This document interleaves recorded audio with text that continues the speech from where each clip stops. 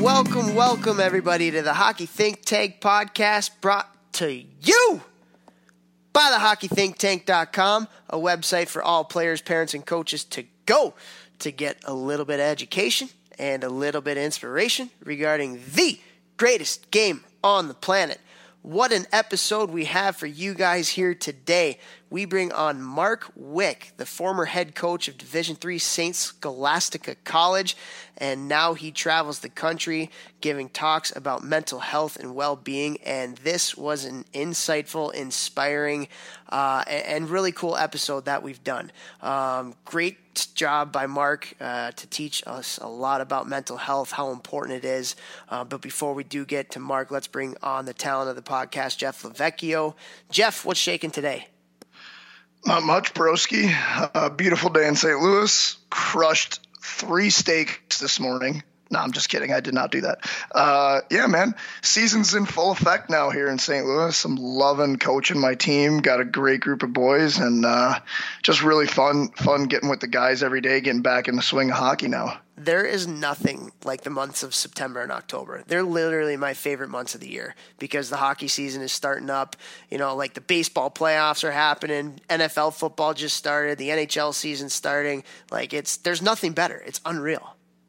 Oh, I could literally care less about anything else you just said, but I'm pretty excited about coaching a new team and you know, seeing the guys like begin to form their bonds with each other and see the leaders that are stepping up. And, you know, it's just a cool time. And I love teaching guys that are like 15, 16, 17, 18 and above, like new skills that they've never tried before, they've never learned before, things where it's like, you know, they've never done like these little details before, and you teach it to them, and then all of a sudden they're getting better at whatever they're doing. And it's really exciting to teach somebody something new and then see them be good at it. That's really cool for me. Yeah. I mean, that's what coaching's all about, right? Like, and it's really cool to see the beginning product, and then in March, April, when you see the finished product, even though it's not finished, but you see the work that's been put in, and especially at the age group that you're coaching. I mean, you see so much growth.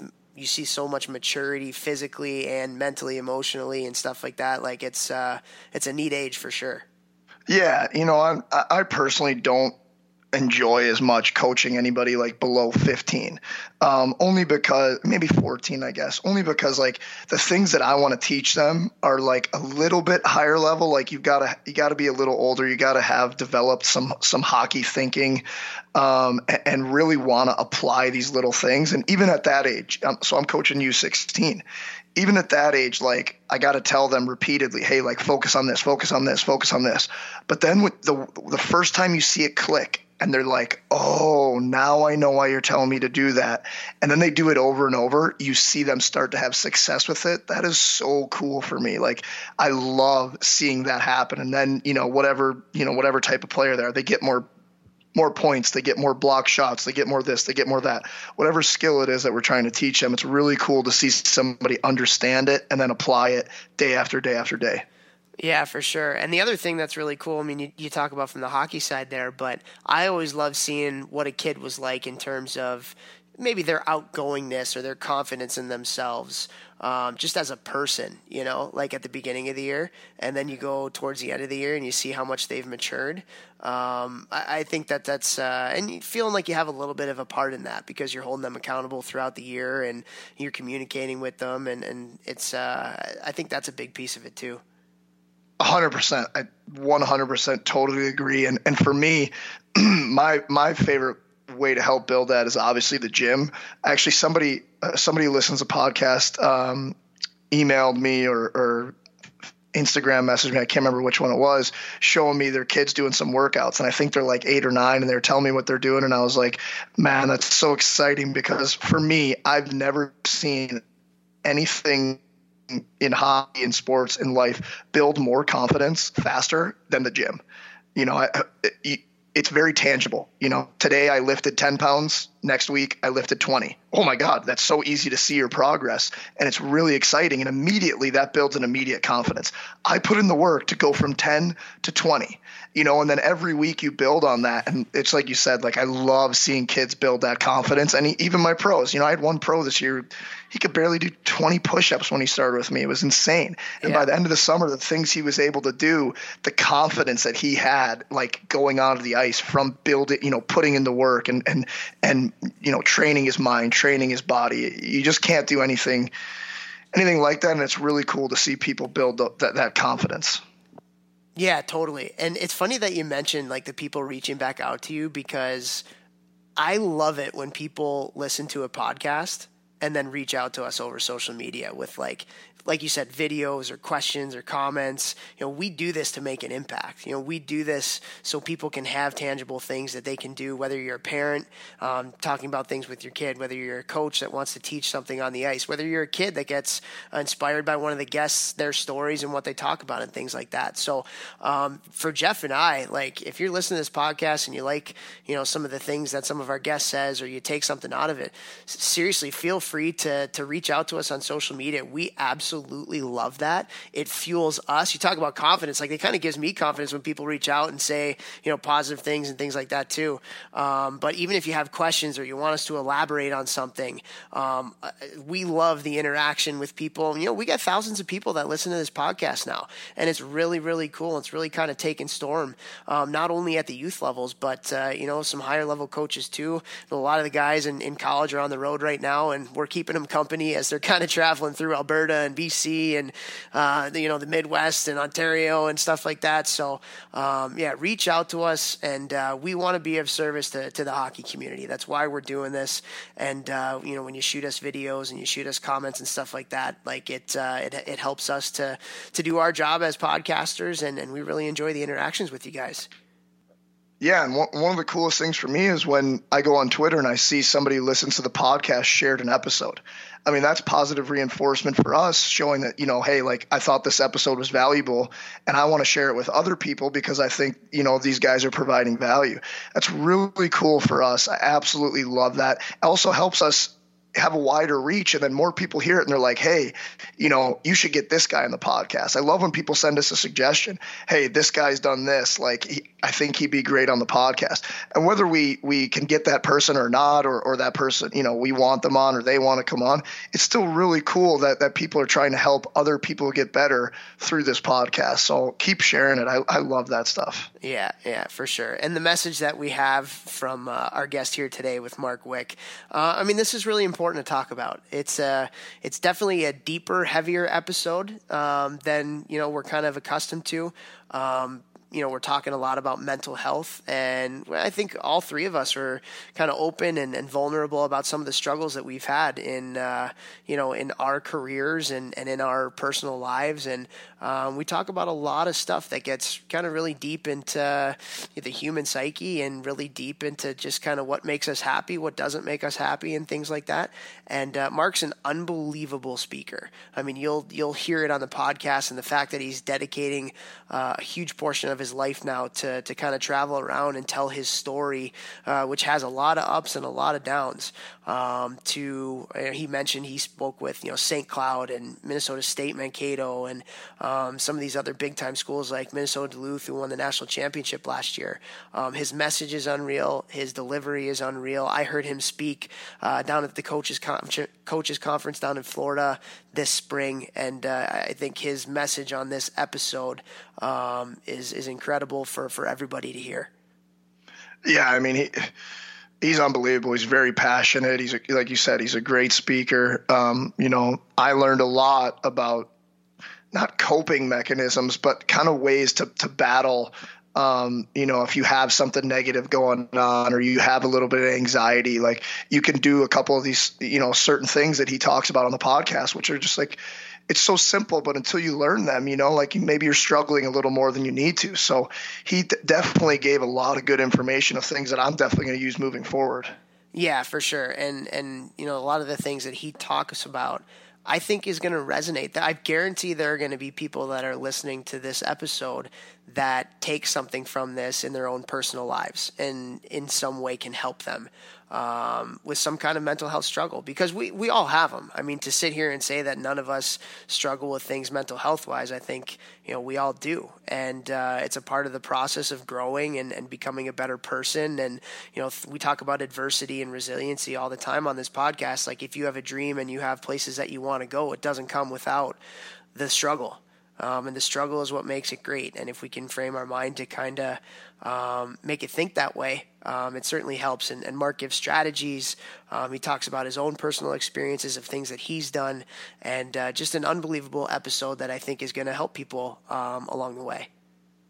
Yeah, totally agree. I mean, it's obviously not like an episode geared completely towards hockey. It's a mental health episode more of, and I mean, everyone needs to be mentally healthy. So it's important for everyone. Yeah, for sure. And certainly this is a great time for this podcast because September is, Suicide Prevention Month, and suicide is an epidemic in the United States. And it's getting worse and worse every year with the amount of pressure that people feel like they're under, specifically at the younger ages too. For teenagers and for young adults, but even for older people too. I mean, it's something that has it's a huge problem. It's a huge problem. And we talk about it on the podcast and get into it. So I think this is the perfect time to kind of release this one with Mark. And I can't say this enough. He was awesome. And what he's doing with his life right now and the reach that he has and the impact that he's having on our youth, I think is incredible. So really, really looking forward for you guys to listen to this one. And we thank Mark for coming on and speaking his truth and his story. So with that, without further ado, let's take it over to our conversation with Mark Wick. We are so excited to have on this episode of the podcast, all the way from the great state of Minnesota, Mark Wick. Mark, how are you doing today? I'm doing great. Thank you. Thanks for having me on. Well, thanks for coming on. And like we talked about a little bit earlier, before we press record here, I got the chance to hear you speak down in Florida at the College Coaches Convention, and I actually had to go right after you. So pretty big shoes to fill. Thanks a lot for that. But you have such a great story and such a great message. And, for you just being so open and vulnerable about the things that you went through, I think is incredible. But before we get into that stuff, I want to talk to you a little bit about your journey and kind of how you got to where you are today. So you grew up in Hermantown, Minnesota, pretty much a hockey hotbed out there right outside of Duluth. And just wanted to ask you how you got involved with the game and kind of how you fell in love with it up there. Well, it is a hockey hotbed. I don't know if I'd go that far because I'm quite a bit older. When I was there, it wasn't that way. But, I grew up right across the street from the high school, right across the street from the rink. And back then, we just had outdoor rinks. So I would every day after school or on the weekends, I'd just walk across the street, be at the rink. And, I didn't start, early, I would say, compared to some. I was probably 7 years old. But, it was just what I really loved. And, so I would spend all winter there. And it was obviously a lot different back then. We were multiple sport athletes. So we didn't have the indoor ice. So I'd play hockey in the winter, and other sports in the other seasons. But thankfully, the winters up in northern Minnesota are kind of long too. So you get your chance to play hockey up there too. So, now they've just got an excellent program and, they've got the arena and all that type of stuff. But it was just a sport that I really fell in love with and, was fortunate enough to play it through college. And I actually graduated from college, and my kids give me a bad time along with everybody else, with a computer science degree. Wow. And man ahead of your time. Programmer. Well, I think exactly. It worked out well for me. I think my wife thought she was getting Bill Gates, and then I pulled the old bait and switch and just realized that wasn't what I wanted to do, sit in a cubicle and write programs. And I went back to school, got my master's degree out of Bowling Green, and because, I wanted to be in that. I'd done some coaching when I left and was, working. I helped out at my alma mater there at St. Scholastica as an assistant, but decided, I want to be involved with young people and in athletics and stuff like that. So I got my master's degree, graduated in 89 with that, and then got coaching right away. I was at Augsburg from 89 to 95. then, for family reasons, our oldest one was going to start school. So we decided to move back to Duluth where there was family, and helped out at UWS for a while. Good friend of mine, Steve Nelson, did some personal training. I opened up a gym, while I was still coaching. Then in 2004, I had the opportunity to go back to St. Scholastic as a head coach, and was there from 2004 to 2018. So hockey's been very good to me, and it's very special to me. In the hockey community, I think is a very special community also. Yeah, absolutely. And what was it about coaching that kind of drew you to it? Because coming out with a computer science degree, probably at the time that you came out too, there were probably a lot of lucrative options for you, but you decided to follow your passion. So kind of what was it about the coaching aspect that really drew you to it? It was just being around young people, and I've always coached. Even in high school, I would coach Little League baseball because I played baseball. So in the summer times, I'd coach youth baseball. In college, before I'd leave for college, I would help out coaching football with the high school football team. And I had such great mentors there. The people that I played for, my coaches, they were special people to me. They had an impact on me. And it was a situation where, I realized that, coaching can have an impact on people. Now, when you're in college, sometimes when you're in school, you also realize that the computer industry, probably could make a little bit of money in that also. But, the big thing is, for me, it's always been, you got to do what you love. And like I said, I'm married. My wife was always very supportive, and I was able to do that. And, it's one of probably the best things I've taught my kids is to do what you love. And my kids have followed in that route too. And, they said, hey, that's one thing we've learned is you got to do what you love. And for me, there's nothing better than being around college age kids. And that's what my experience has been in college. I haven't coached high school. I've coached some youth hockey. I love that too. But, 27 years I've been on college campuses, and that's a pretty neat age. And you have those people for 4 years. So you can see changes in them, and you hope that you have an impact on their lives. That's really cool. And I love that you said how much you enjoyed coaching and how it's a passion of yours. When I left St. Louis at 16, I moved to Chicago, and the year after I started playing juniors. And right when I started coming back from juniors home every summer, I would skate with the younger guys, the, U15, U16, U18s, like, hey, why don't you try this? I just learned this year. And why don't we try shooting in stride? And then every year I would just come back and do that. And for me, there's nothing cooler than showing, a young kid or whoever something new, and then see them pick that skill up and implement it into their game. And all of a sudden, you help that person get better. I know that maybe that's a selfish feeling, but I just feel so good when I can teach someone something they didn't know, and then it makes them better. I just love it. And I wish more guys would give back and get into coaching. And that's exactly what it is. And what I was going to say, that's not selfish at all. I think that's giving back. And that's kind of the responsibility that, for us, I always felt for me to be able to play this game, I was very lucky, and I was blessed because my parents ran me around and, I had to buy equipment and that type of stuff. And it's good for us to give back. So, yes, it's great to get those rewards out of feeling good and stuff also. But, there are some people that's not their passion. They're not as good at that. So, yes, they go do something else.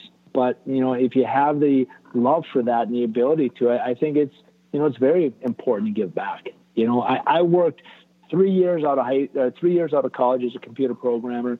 And I don't think I was that good, but I say since 1988, I haven't worked a day in my life, because I go sit at a hockey arena scouting, watching kids play, and everybody else is buying the ticket and paying to get in. And I get my ticket paid for, and I get paid to watch a game. That's a pretty good gig.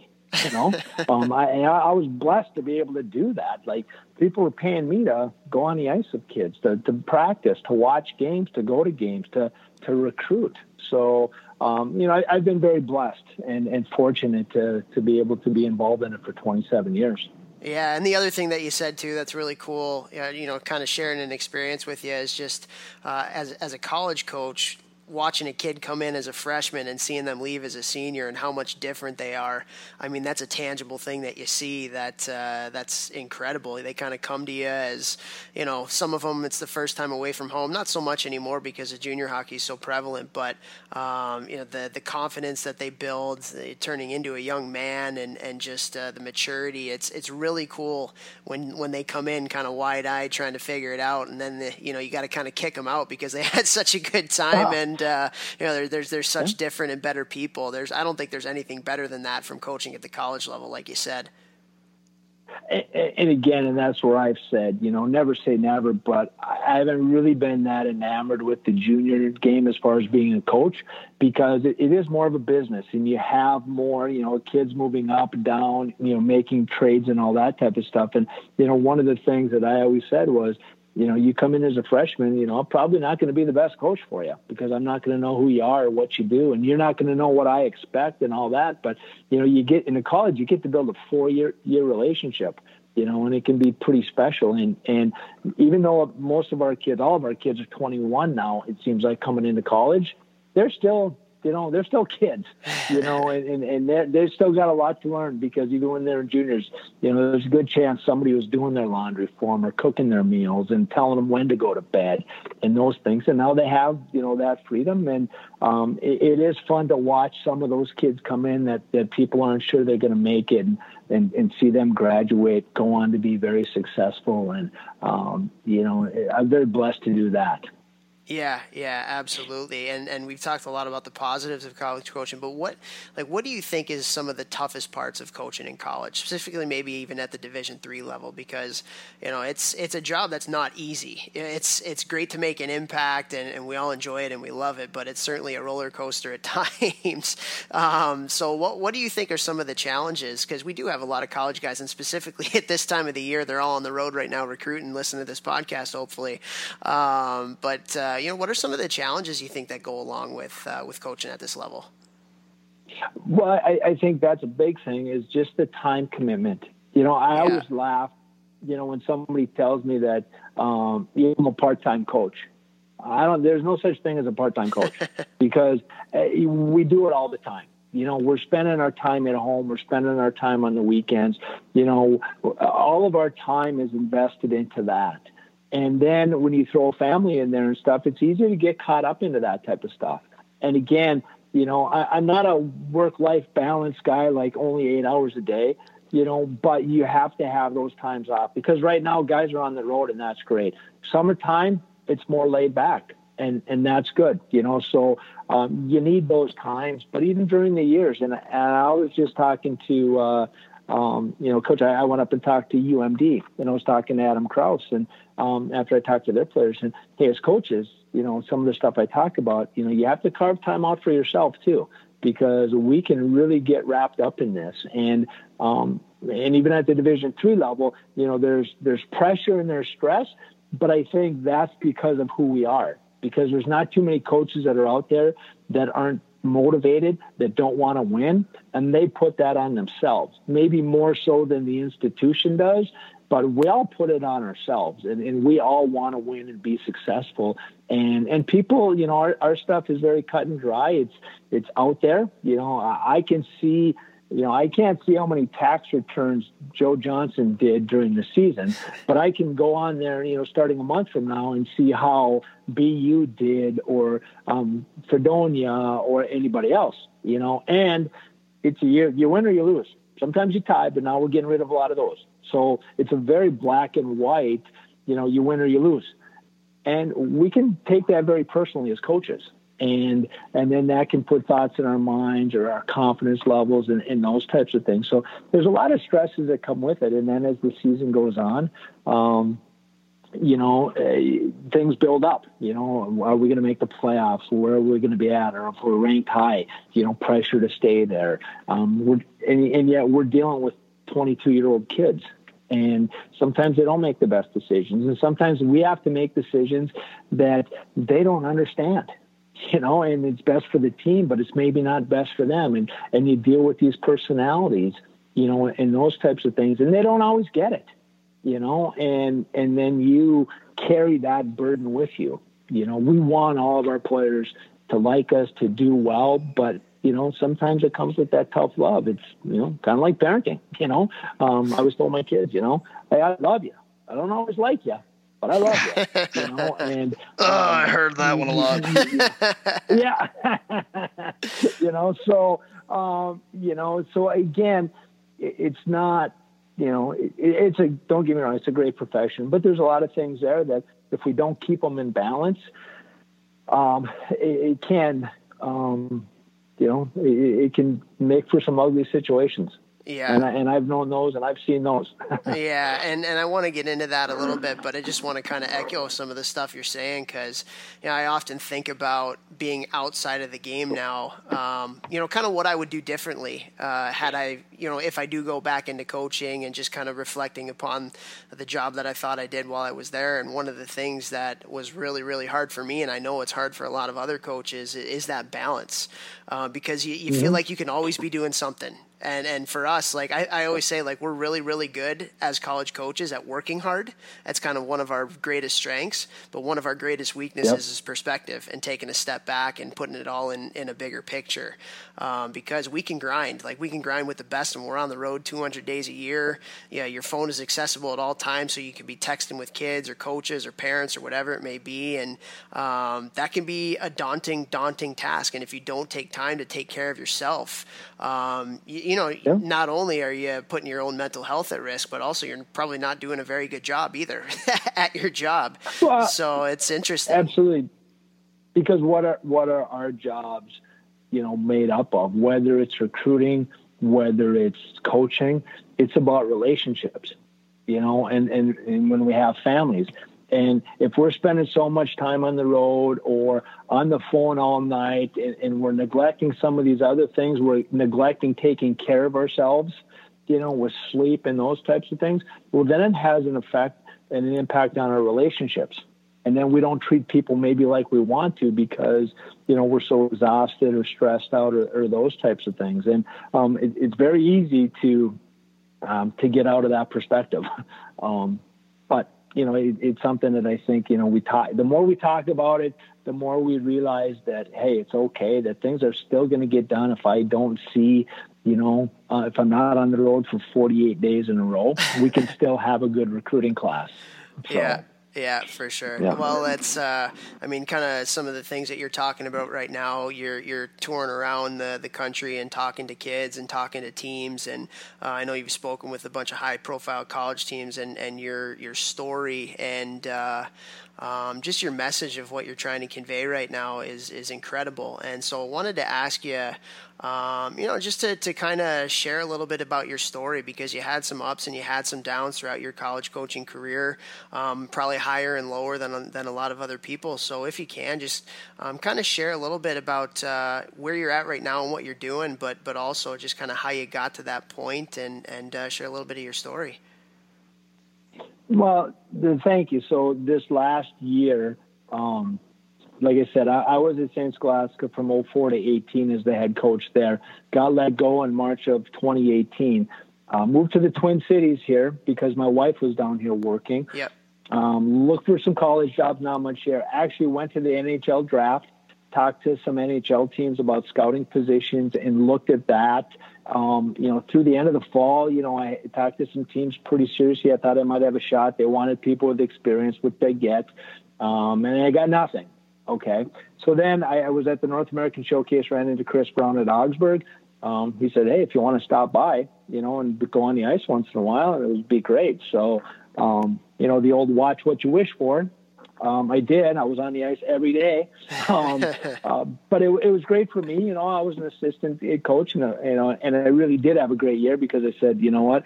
I made a lot of suggestions, but no decisions, and I could go home and not worry about it. And I could sleep at night and all that. I got a call from Arizona about doing some video scouting for them. So I was able to do that, watch some guys do reports, kind of get a little bit of experience.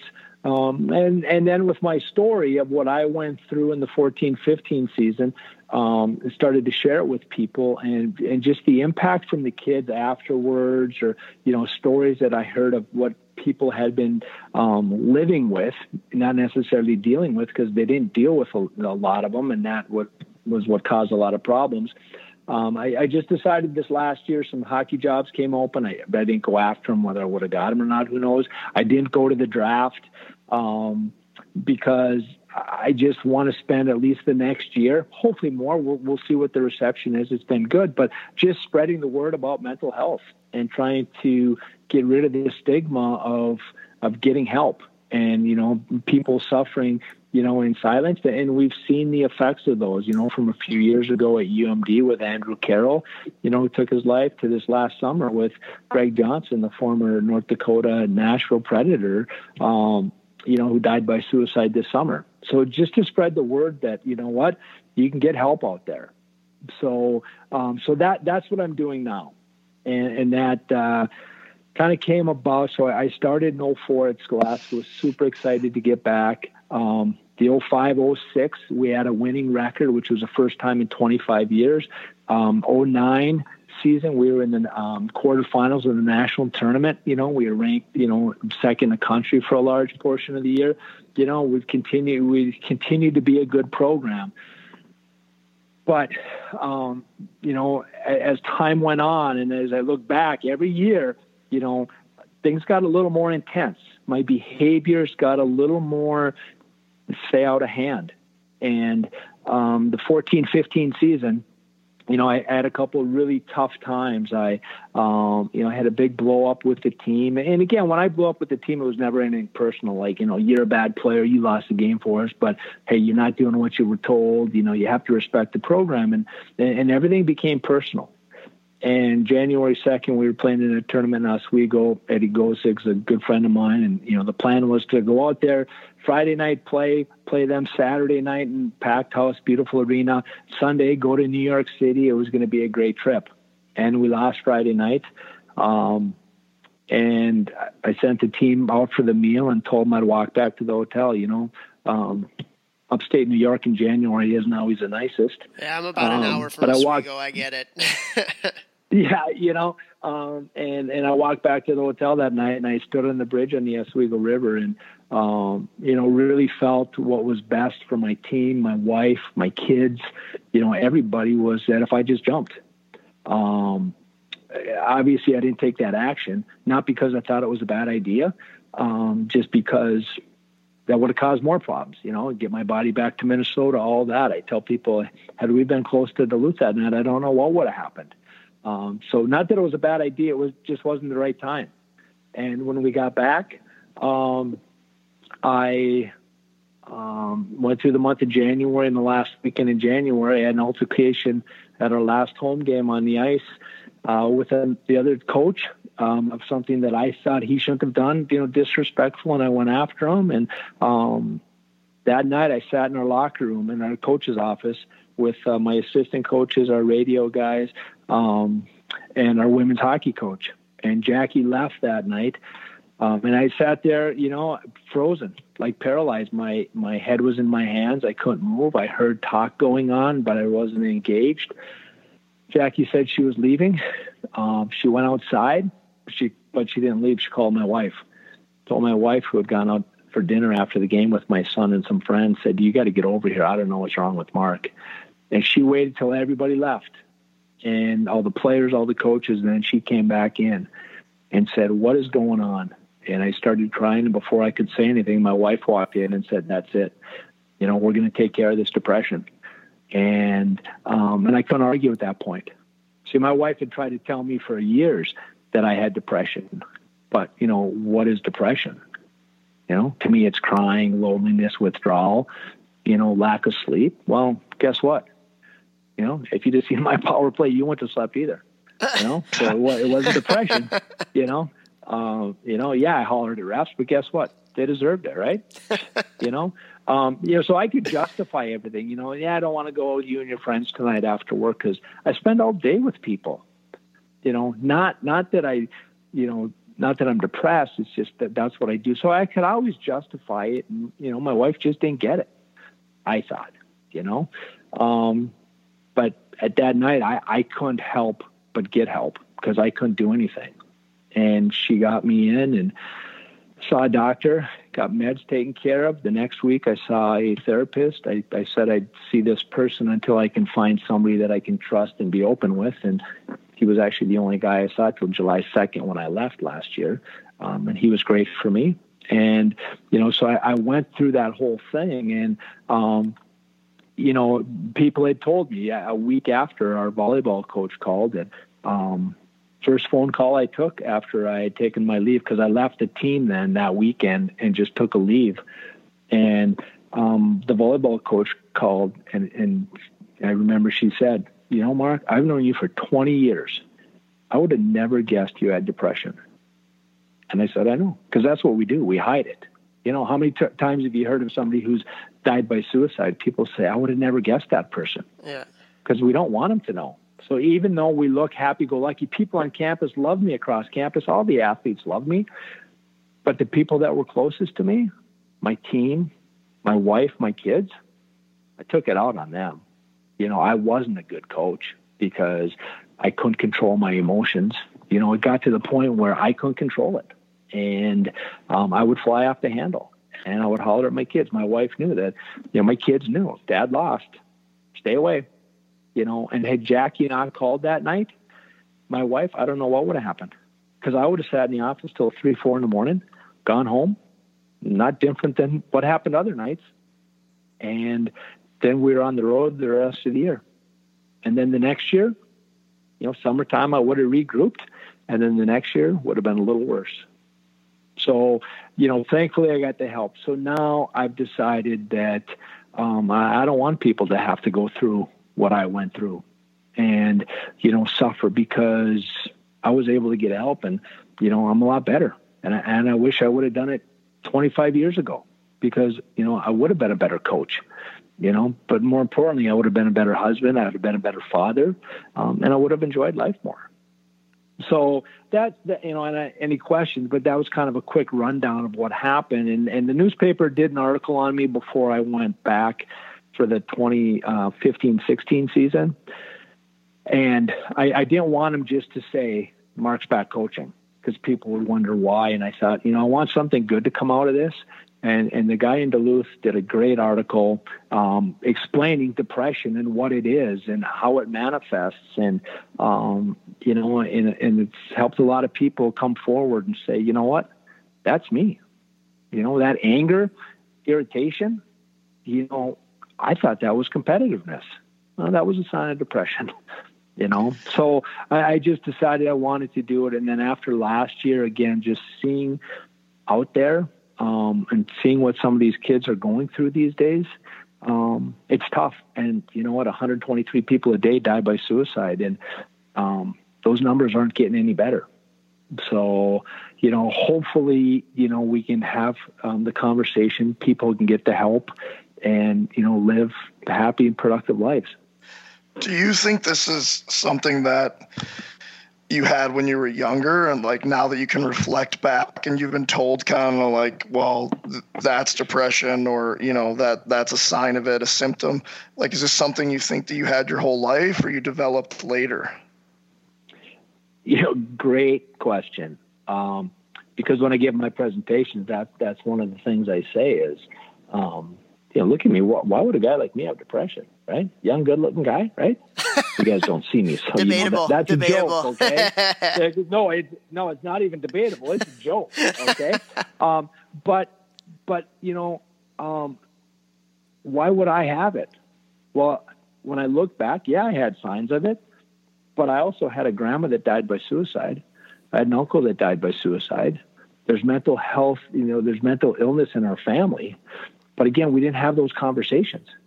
And, Sundays, I mean, growing up, I was so active in sports and stuff. But Sundays, when I didn't have something scheduled, I would stay in bed all day. Well, yeah, I'm tired. I was never, I always wanted to do better.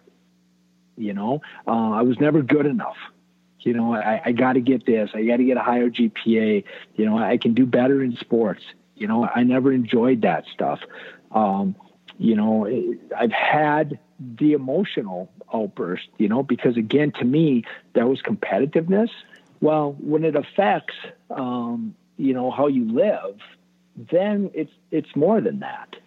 And I just never realized it. And I think a large part was because I didn't want to face it. I didn't, I didn't want it, because once I admitted it, then I'd have it. And nobody could tell, or people could tell me, my wife could tell me I had depression, but she couldn't prove it, right? I mean, she couldn't do a blood test or an X-ray or an MRI. And to me, some people that I have seen that have had it, and some of the stuff that they've had to go through and the way they were treated and that stuff, I didn't want that. So I was in such strong denial that was the problem. One of the first things my therapist said to me was, depression's not your problem.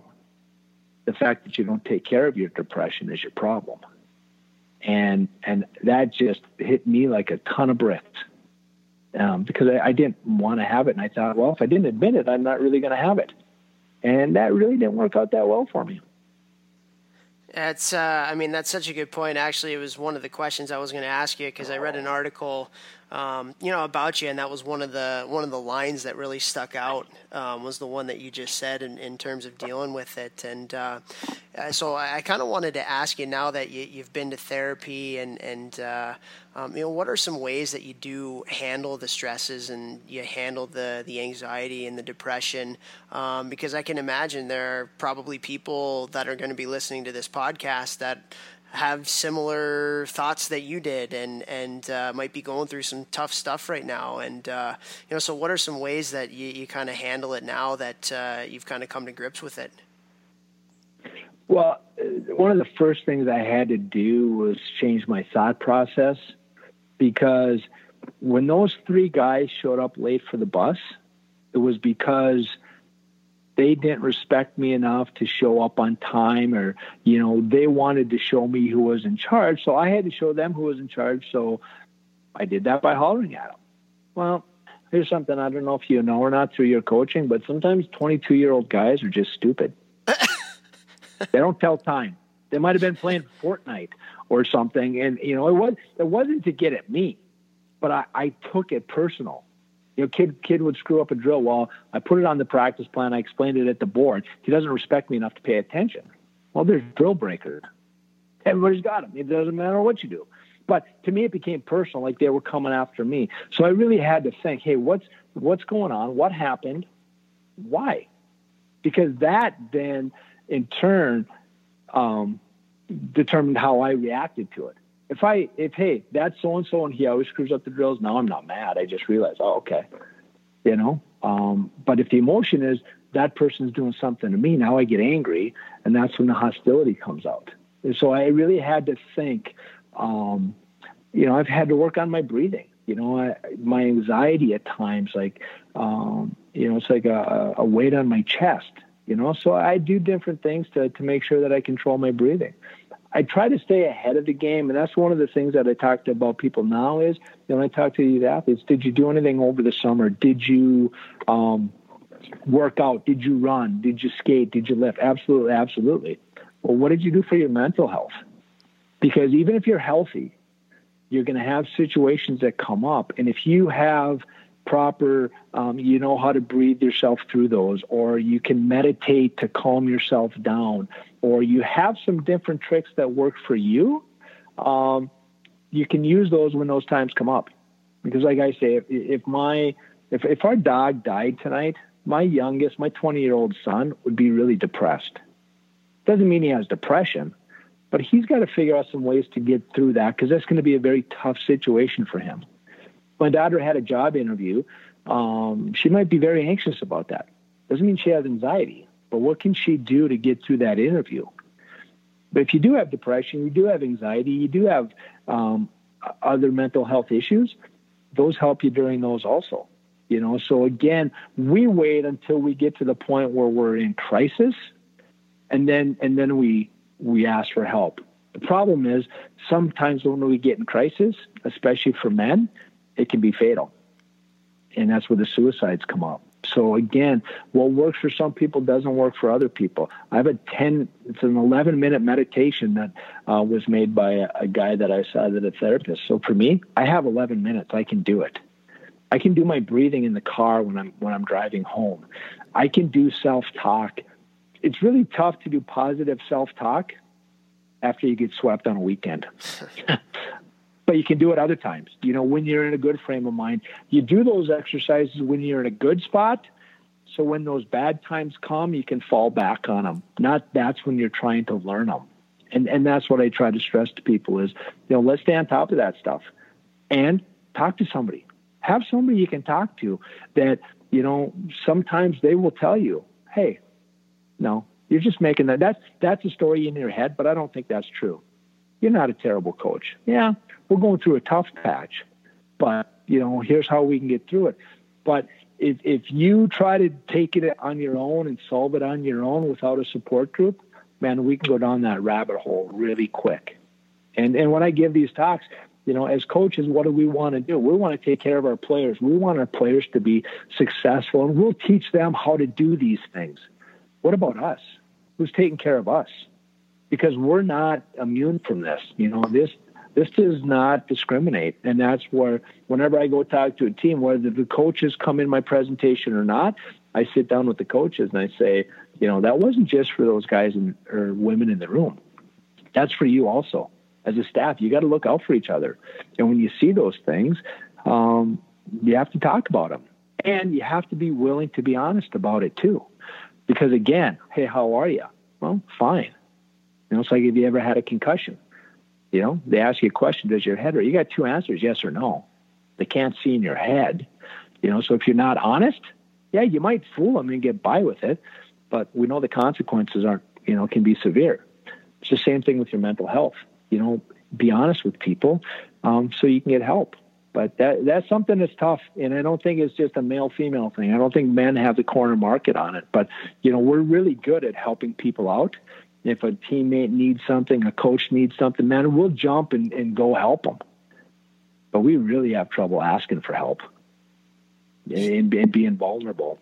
Yeah, 100%. That's for sure. And I think I've been pretty open about some of the mental health struggles that I've had in my recent past and stuff. And I can say that when I finally did make that make that choice to ask for help and kind of tell people about it, it was unbelievable.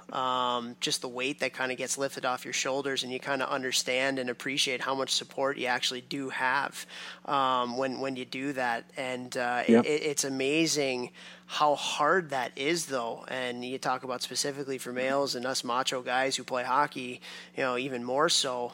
But did you kind of have that, when I first went to therapy and I got to almost kind of vent it all out, it was like I left there feeling like I lost 100 pounds just right off my shoulders and stuff. So like, did you kind of have a similar reaction to it when you actually did ask for help, and kind of what was your experience like when you did that?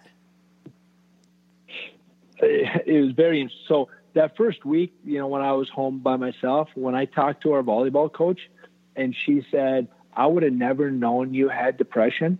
It was like at that point, 1,000-pound weight lifted off my chest, because now people know it's out there. Yeah. I don't have to hide it anymore because we spend so much time hiding it.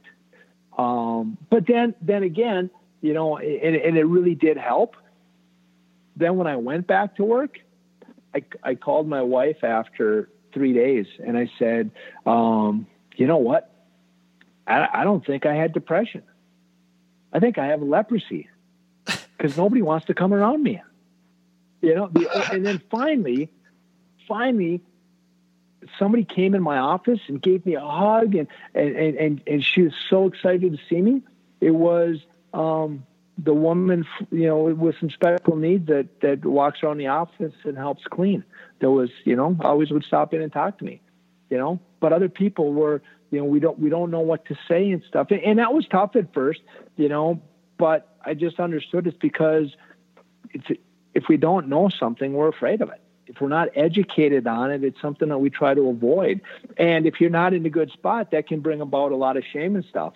So my thing was, instead of being mad at these people, we have to educate them and let them know that it's okay, that, you're not going to get it from me. You can ask me about it. I can talk about it. It's, but again, we don't want to put somebody in an uncomfortable situation. And they were actually more uncomfortable than I was. Yeah. But then as I talked to people also, like the amount of people that said, hey, shut the door. You know what? I went through electric shock therapy, or I'm on medication. But again, they don't want anybody to know. Yeah. But all of a sudden you find out, man, I'm not the only one. There's a ton of people around here that are dealing with stuff or not dealing with stuff, and then my thing is, hey, public or not, I'm very open about it, and that's fine. And people don't have to be, and I'm not saying that everybody should do that, but, my goal is that people get help, and that can be a very private thing. I talk to some pro players who are like, still in our business. It's kind of tough because, with the concussion issues and that, sometimes you feel like you're going to be looked at as damaged goods. Okay. But hey, you have resources, see somebody outside or, back in your hometown, or now you got this telehealth and all that type of stuff. But the important thing is get the help that you think you need. You don't have to be Paul Good. No, he has to know. But if you don't get the help, it's not going to get any better. It's not going to take care of itself. Yeah, for sure. And it's interesting. I wanted to ask you at some point, just like if there was any kind of triggers or anything that really helped you, because it was one of the things that I talk about now. And I don't know, have you ever heard of, or have you read Brene Brown at all? Oh yes, absolutely. Okay, so she's vulnerability. Yeah, exactly, and she's awesome. I encourage everybody listening to either she's got a great talk on YouTube and on Netflix, and she's written a couple books, and she's awesome when it comes to this stuff. And one of the things that she talks about that really resonated with me was the story that you tell yourself.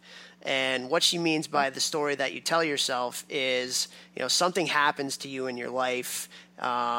What's the story that you're telling yourself of how you're going to react to it? So the thing that the example that I use specifically with the college guys when I talk to them is like, all right, you're walking down the road and there's this really pretty girl that's walking, coming towards you.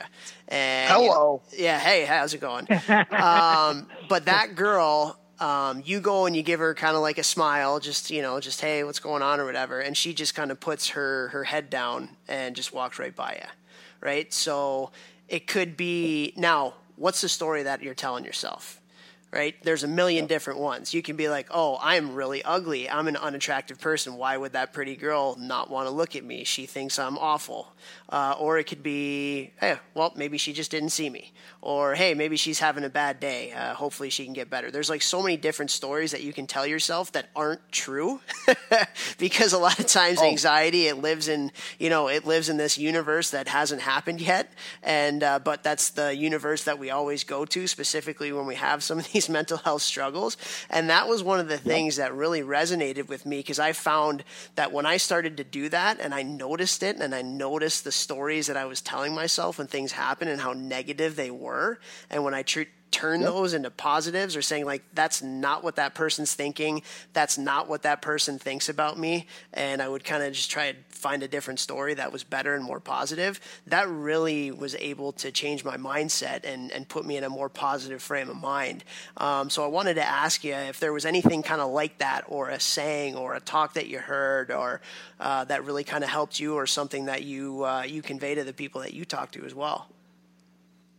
Well, and again, you hit it on the head. That's the old, hey, the guys are doing this to get back at me, because that was a story I made up in my head because I was always the victim. And I did that for 30 years. Well, that becomes a pretty ingrained way of thinking. And I've been married for 34 years, and my wife used to always say this to me, and it used to just drive me crazy. But now I understand, and I appreciate it. When if I say something, she'll say, well, that's a story you made up in your head. Now, do you want to know what really happened? That's a story you made up in your head. Or she'll say, is that a good story or is that a true story? And I don't like when she says that, but it's true, because again, if you're in that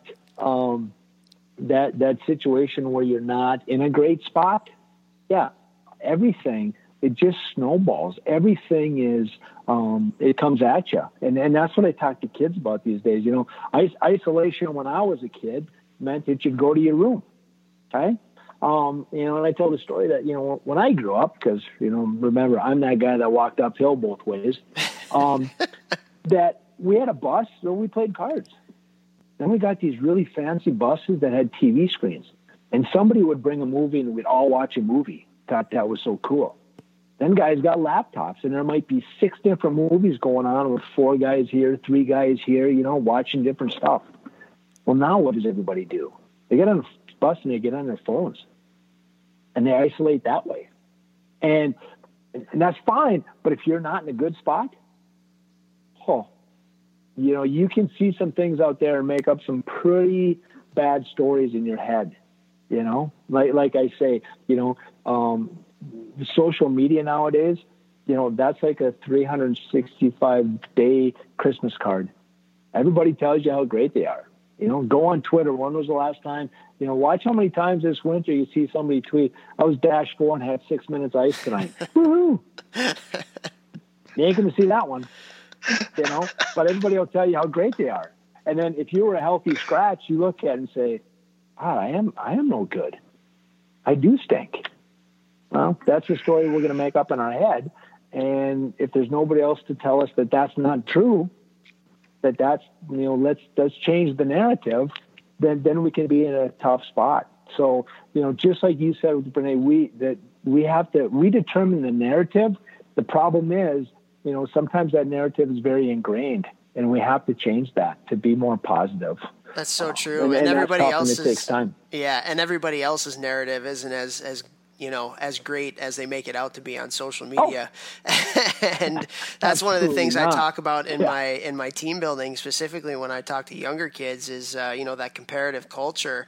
And the example that I use is, you know, I have a 2-year-old daughter. Actually, I have a 2-year-old daughter and like a week-old daughter now. But specifically, yes, congratulations. Yeah, thanks.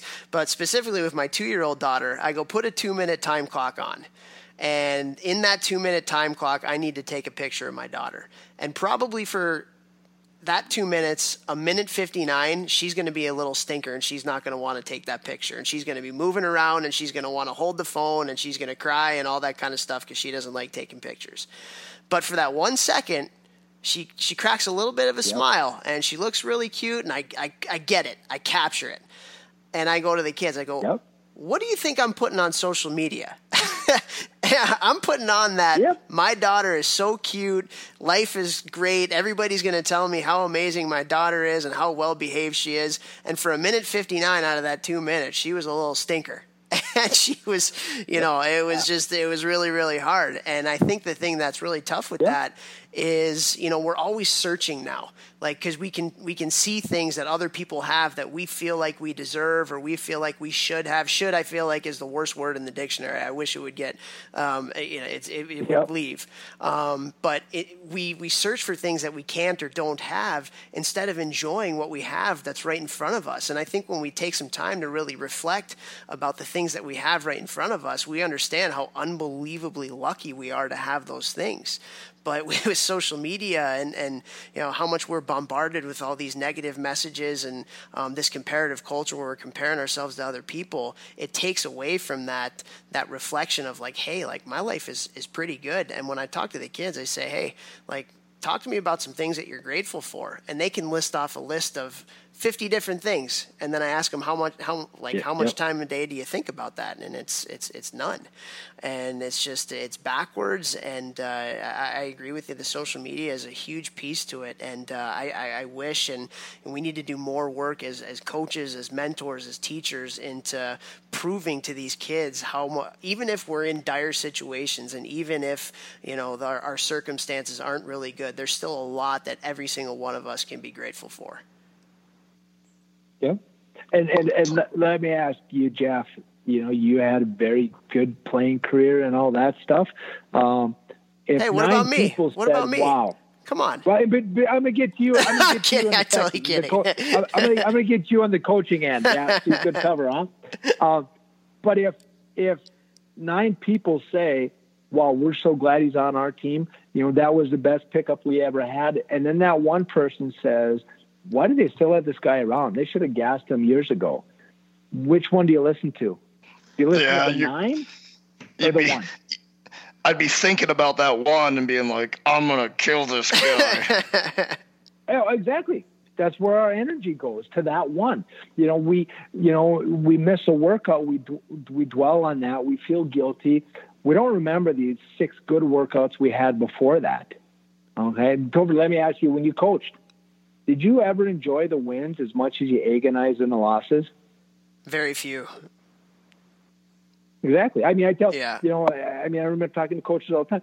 If they win Friday night, we don't enjoy it because we got to get ready for Saturday. If we lose Friday night, now we got to watch film and figure out why we lost. And so it doesn't happen on Saturday. Well, then when Saturday comes after the game, if we win, well, we better get ready for next week because we better do it again because people expect that now. If we lose, now we can't go on a slide. We're coming in tomorrow to do this. And it's like even the ones that win the last game of the year, Sandy's done it now a couple times in a row. But guess what? How much do they enjoy it? I hope they enjoy it a lot. I haven't talked to Scott, about it. But, then what? Now we better, if Scott's your runner-up this year, people are going to say, oh, you guys had a bad year, huh? So right away they're on the road. And it's just that constant where we don't sit back and enjoy those things and have that, attitude of gratitude. Like you say, we have to look at that stuff and let's look at more of what we have done than what we haven't done. But that's a tough thing for us to do. I don't know if it's a societal thing or not, but we push, and then we let people direct the narrative instead of us taking charge of it. Yeah, for sure. Well, this you'll find interesting. One of the things we actually ended up doing at Cornell when we had player meetings is, we would have the meeting and we would talk about it too. It'd be like, we can tell a kid 9 positive things and then tell him 1 negative thing. And the thing that he's taken out of that meeting was the negative thing. And we just found that was almost like with every kid. So what we ended up doing at Cornell, after every single one of the meetings that we had, the last question that we would always ask was, okay, what are you taking out of this meeting right now?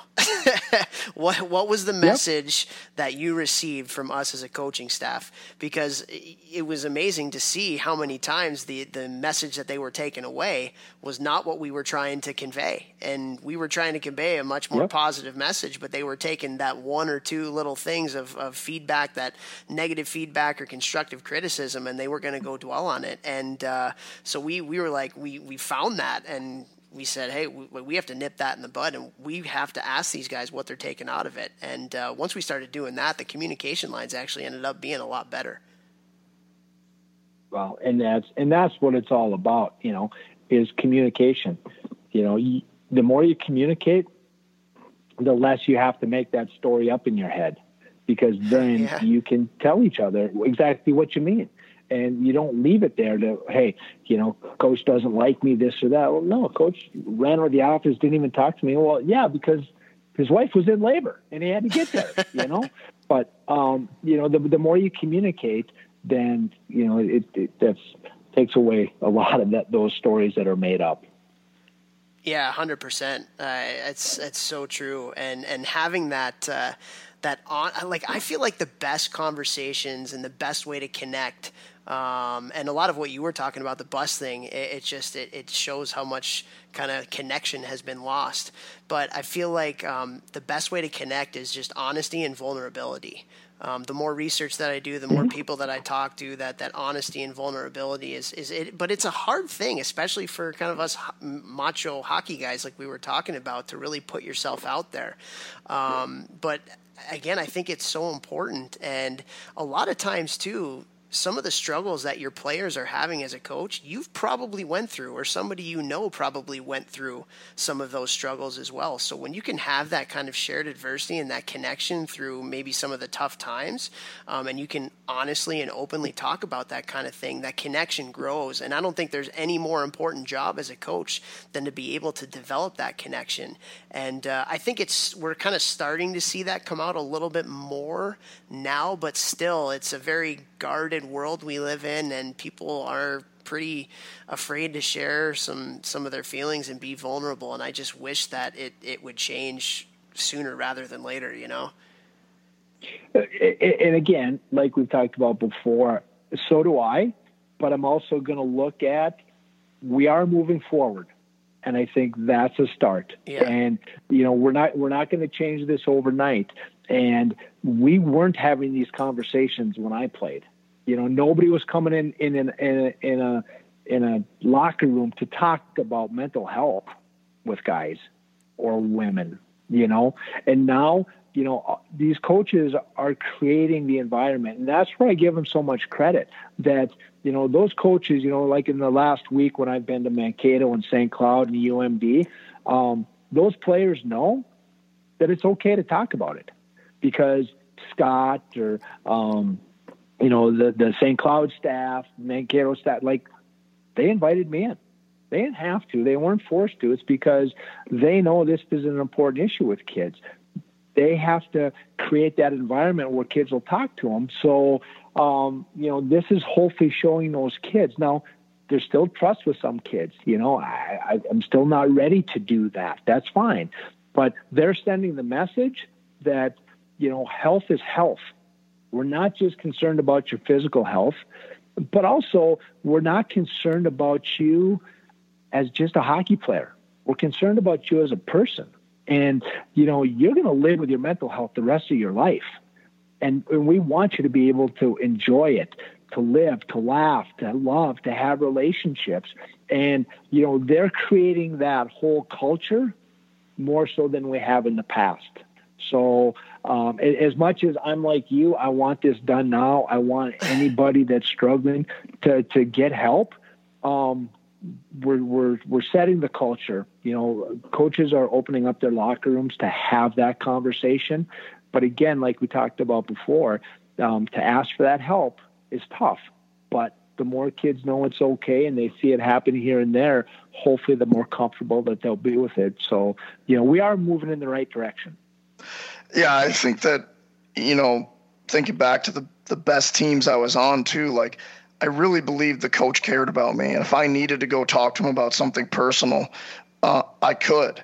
And so I think that's massive now. Like, coaches, you got to go to your team in the beginning of the year and be like, look, like, we all care about you as people. Like, you're not just a number. You're not just this. You're not just that. Like, I care about each one of you individually. And I truly hope that that's true. I believe it is in youth hockey for the most part. And the more you do that and the more you talk about kind of personal things that aren't just hockey, the more people will be comfortable to share or talk to you or come to you in those times of need. Well, I think, too, you even look at the three schools that Mark just even mentioned. Right? He went and spoke to University of Minnesota Duluth, St. Cloud State University, and University of Minnesota Mankato. I mean, those are 3 top 10 teams in the NCAA, and their coaches understand the kind of message that Mark brings and how important mental health is. So, you know, for all the youth coaches out there, I mean, this is a real thing that could help you as a coach and can help the kids that you're coaching, and just take it from 3 of the top coaches in the game, in Sandy and Lars and Hastings out in Mankato. Jeff, I can't imagine that you were having those kinds of conversations with Hastings when you played for him in Omaha 15, 20 years ago.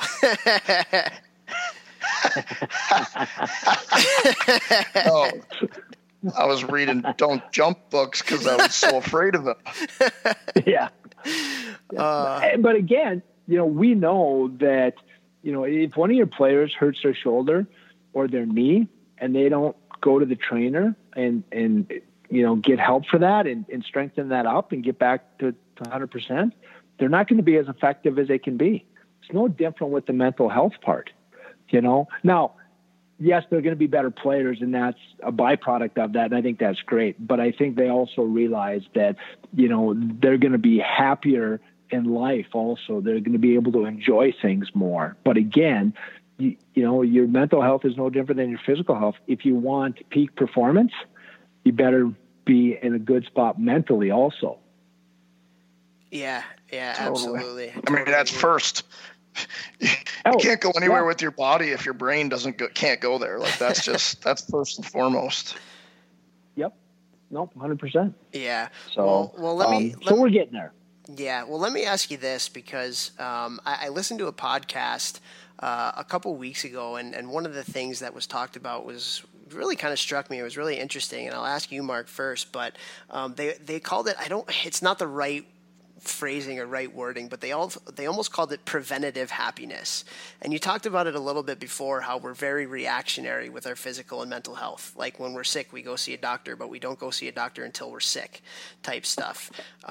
So they were talking about getting in front of it, like you were talking about earlier.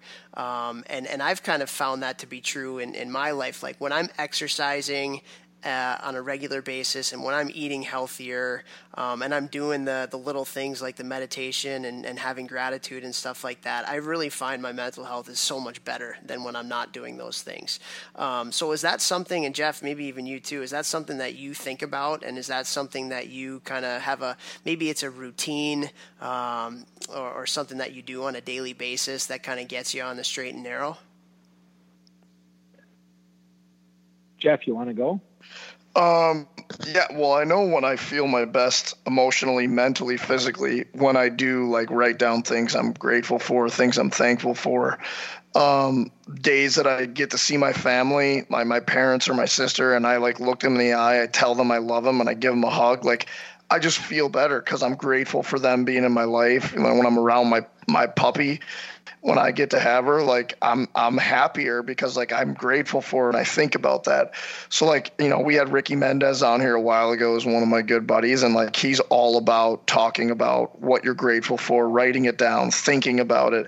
And there's no doubt in my mind that like whenever I have negative thoughts, I try and immediately switch it to a positive. Like, okay, this happened, but what's the positive that came out of that, or what can I make positive from that?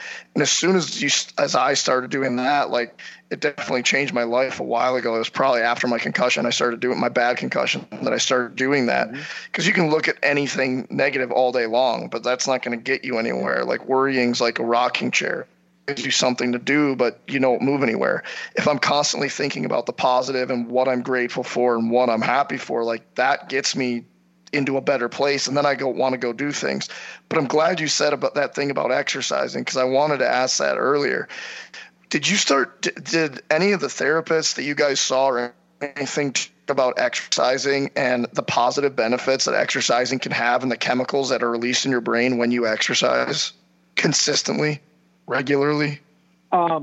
Yes, absolutely. And for me, that was one of the things, you know, when I look back, once the season ended, what did I do? Well, when I was on the road recruiting, well, you got all day.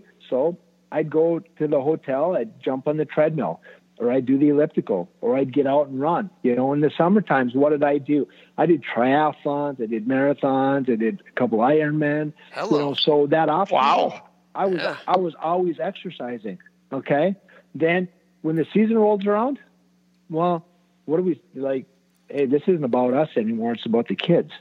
So again, we don't sleep, we don't exercise, we don't eat as well, you know, because we're grabbing stuff because we're on the road. And 100%, you know, I think in my talks it always is, you know, I think the keys are exercise, nutrition, sleep, journaling, meditation. Like those are the, you know, key things that I can do myself. And then the last one, I think, is the peer support. I have people that I can talk to and go to. But I also have to understand, you know, so some of these athletes we're talking about, they're in great shape and all that. Doesn't mean that we're then immune to it. It certainly does help us. But, you know, since I got my help and my medication and my therapist and all that in 2015, I got to be honest, it hasn't been all rainbows and unicorns. You know, I've had some tough days still. I still have some times where I don't feel like getting out of bed. Okay. You know, but there's also times where I might get the flu and be throwing up. I don't pretend that I'm not sick. I understand, hey, this is the illness. What can I do to help get over it, make it as short as possible, and then move on and don't expect it, you know, to be perfect. But all those things do help, but then understand you still might have some bad days. but that's the illness. It's not that you're a bad person. It's not that you just got to suck it up. And why do I feel like this? I shouldn't feel like this. And that type of stuff. But I don't think that I'd be hard pressed to find anybody that won't say that, yes, exercise is a key in this whole thing. I've never heard anybody say that the exercise made them feel worse. So great. Yeah, I was reading a medical article last week, I believe, actually, about that, and how exercise is the number one, not fix, but like the number one thing that can help like snap you kind of out of a depressive state. And I totally believe that. And I think what you said, you touched on, like Topher said, preventing your happiness. And then we were talking about being proactive as opposed to reactive. And one thing that I think a lot of people don't do, and it's something you just said, you didn't do it yourself. You're thinking, oh, it's the hockey season, it's all about everyone else. Well, if you don't take care of number one, yourself first, you cannot give everything you can, or you can't be as good to those around you. So like, I mean, I know for a fact that I personally, like I'm probably obsessed with working out and exercising, but it makes me feel good. And I know it makes me feel good. And I've had this problem like with my family my whole life, where I'll go on vacation with them, and I don't take a lot of vacations, but like if we go on one, I still have to work out, because I know that I will not be fun around them the rest of the day if I can't go and work out in the morning. I know that I won't be depressed, but I know that I'll just kind of be down. Working out makes me feel good. And I never told them that, though, until we went to Las Vegas as a family, probably like 3 months ago, when my season of coaching ended. I told them, I'm like, look, if I don't wake up and work out, like I'm not in as good a mood. I don't know if this is from my concussions, if it's from medicine I'm on. I don't know what's going on, but like it's something that I have to do. I was kind of worried to tell them that. I don't know why. I got the best family ever. It's not an issue at all anymore. They're like, okay, do you need to go work out? Like, just tell us what times you're going. They were completely fine with it. I've been hiding this from them since I started working out at 16 years old. I literally said to them in Vegas, like, hey guys, just so you know, like this is something I need to do. I need a lot of sleep and I need to work out, and I'm a better person. I'll function better. I'll be more fun. You guys will want to be around me. That's all it took for me to say. And they totally got it. I was like, shit, why didn't I say this 20 years ago? Well, we're all like that. Why didn't I get help 20 years ago? But again, it's, did you not know what was a safe environment? Were you afraid there would be some judgment? Who knows why people don't speak up? But generally, that reaction you got, a lot of times, I'm not going to say every time, but a lot of times, that's reaction that people, because people want you to be happy. They want you to feel good, and what it is that makes you feel good. For somebody else, it might be something else. For somebody else, it might be writing music or something. I don't know. But as long as it helps them feel good, we used to call it, when the season started, everybody gets hurt, then they have to go through rehab. We just said, hey, we're doing prehab all, until we get going here, because we're trying to prevent those injuries, so do it before you need to. And it's the same thing, like you had said with our mental health. And I think that's a great point that, we have to continue to get across, kids, is, what helps you, do it. Don't sacrifice it, for somebody else, Yeah. And plus the fact that you read medical journals, man, you guys are scholars. Yeah. Too. What is that, Jeff? Good for you. Now all of a sudden I got intimidated. Let's hold the horses, boys. It was probably a link on Instagram. Yeah, it was probably in Maxim magazine or something like that. I don't even know if they have those anymore. The medical journal, my anxiety went up. All of a sudden I just had to practice my breathing. There you go. Well, let me ask you this, Mark, and one of the things that I think really brings out anxiety, and this is one of the things that I really fear for with kids nowadays, specifically with the social media culture that we have. You talked about the fear of judgment, and I feel like that is a huge, huge, huge problem, specifically with the younger generation. But it's something that I struggle with too, worrying so much about what other people think of me. Is that something that you kind of see with the younger generation with some of the talks that you're having? And if so, what are some ways that we can kind of provide some kids with either resources or strategies to help themselves, not really have that fear of judgment, because again, it kind of goes back to the story that you tell yourself too. Like, you do something, who cares what other people think? I know I'm at my best when I don't give a crap about what other people think about what I'm doing.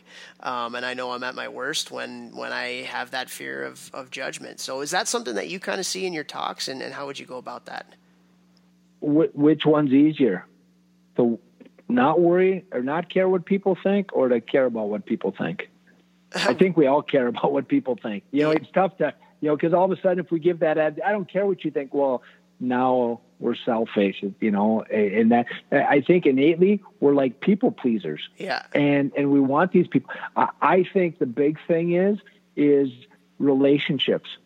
And, you have to have somebody, and I didn't have these, and even with my wife, I've been married 34 years. I didn't have, I wasn't willing to really be open and share a lot of things. But if you have those relationships in a place that you can have that honest conversation, and it doesn't matter what these people that don't know us, that guy that, blows by me on the highway because he thinks I'm going too slow, I don't care what he thinks about me. Okay. But the people that are close to me, I'm still going to care, but I can have the honest conversation with them. So I think we have to work on building relationships and being open with each other and supportive of each other. And just like Jeff said, when he had to tell his family that, I need to exercise in that. As long as we have that open conversation, then we can understand that's okay.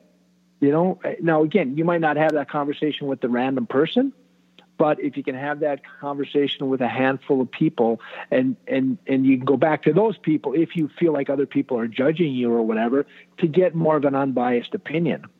But I think, we don't spend enough time building relationships, real relationships, where we can have honest conversation about the way we feel. And I think that that's really important. I totally agree. And I'm sorry, I was probably the guy who blew by you on the highway. Well, that's okay. I drive. I got my ARP card out. I'm a slow driver. Sorry about that. Put the flashers on, but whatever. That's so funny. But it just kind of goes back to, and Jeff and I talk about this on the podcast all the time. Like, probably the most important decisions that you're going to make in your life from 10 years old to the day that you die is the people that you surround yourself with. And if you surround yourself with the right people who do care for you and have your best interests, and you feel comfortable around them at some point, I mean, I just think it's so important. Just finding the people around that you can connect with and that love you for you and nothing else. There's nothing better than that, and it's just such an important decision to make. Yep. And again, you do have to make yourself vulnerable. Yeah. But until you do that, sometimes you don't get all the benefits either. It's a pretty good feeling when you can build that relationship also. Totally. Well, Mark, this has been awesome. This has been such an enlightening conversation, and want to thank you so much for the work that you're doing right now and being so vulnerable and sharing your story and helping people along the way. And have you found a lot of contentment and have you found a lot of happiness in being able to share your story and knowing that you're making an impact on a lot of kids that you're going to speak to? Well, that's the hope, and again, that's something that I have to be better at, and I'll, my wife will tell me that, and I'll say, well, I hope I'm having an impact. And she said, I probably should have said when you said that, thank you, because I am, but we don't see it, as coaches, we don't always see that right away. But I am, it's something that I'm passionate about. And I think that, we started the show with, we can have an impact on the people that we coach and the players that we coach. I think in this, and that's why I decided to go this route for this year. And I'm still helping out coaching when I can, but this is the priority. If somebody called and said, hey, can you be here tomorrow? I'd do anything I could to get there, because I think this can have a big impact on an area that, I talk a lot to college kids, and to be honest with you, we should probably be doing this at the middle school level, but kids are coming to college with these issues. Let's hit it now. Yeah. That's a group that it's there. So let's hit that. And then once we get that all solved, then we'll go down to the younger kids. But this one might take a while. So, but I do enjoy it. It's, like I said, I've been very blessed, and, this is my give back. Hopefully, I can expand. I don't want to be just the hockey guy. Hockey doesn't have the corner market on mental illness. There's a lot out there, but, hopefully people can understand, like the Robin Lahners, they can be very successful, and they can be, achieve a lot of things as long as they take care of themselves. This, I'm not depression. I'm Mark. Depression doesn't define who I am. I do that. And people have to understand that that's what they can do. So that's my goal. That's my hope. I'll keep plugging away at it. And, if people want to listen, I'll talk. Well, awesome. That's so great, and you're going to have a lot of impact on a lot of the listeners that we have, and can't thank you enough for sharing your story on our podcast. This has been a really great conversation for sure, and hopefully it leads to more conversation, and appreciate all the work that you're doing. Good luck this year with your talks and your team, and if there's anything that we can do to help you out, feel free to give us a call and let us know. We'll help you wherever we can. Well, I appreciate it. You guys do a great job here, and it's been an honor for me to be on here. Kind of like that tweet I saw you put out where Jeff sent to somebody that they finally made it big time being on this podcast. I finally feel like I've made it, being able to be on here. So thank you guys very much. I appreciate it. And if there's ever anything I can do, don't hesitate to let me know. Awesome. I appreciate it. Thanks so much. Thanks so much.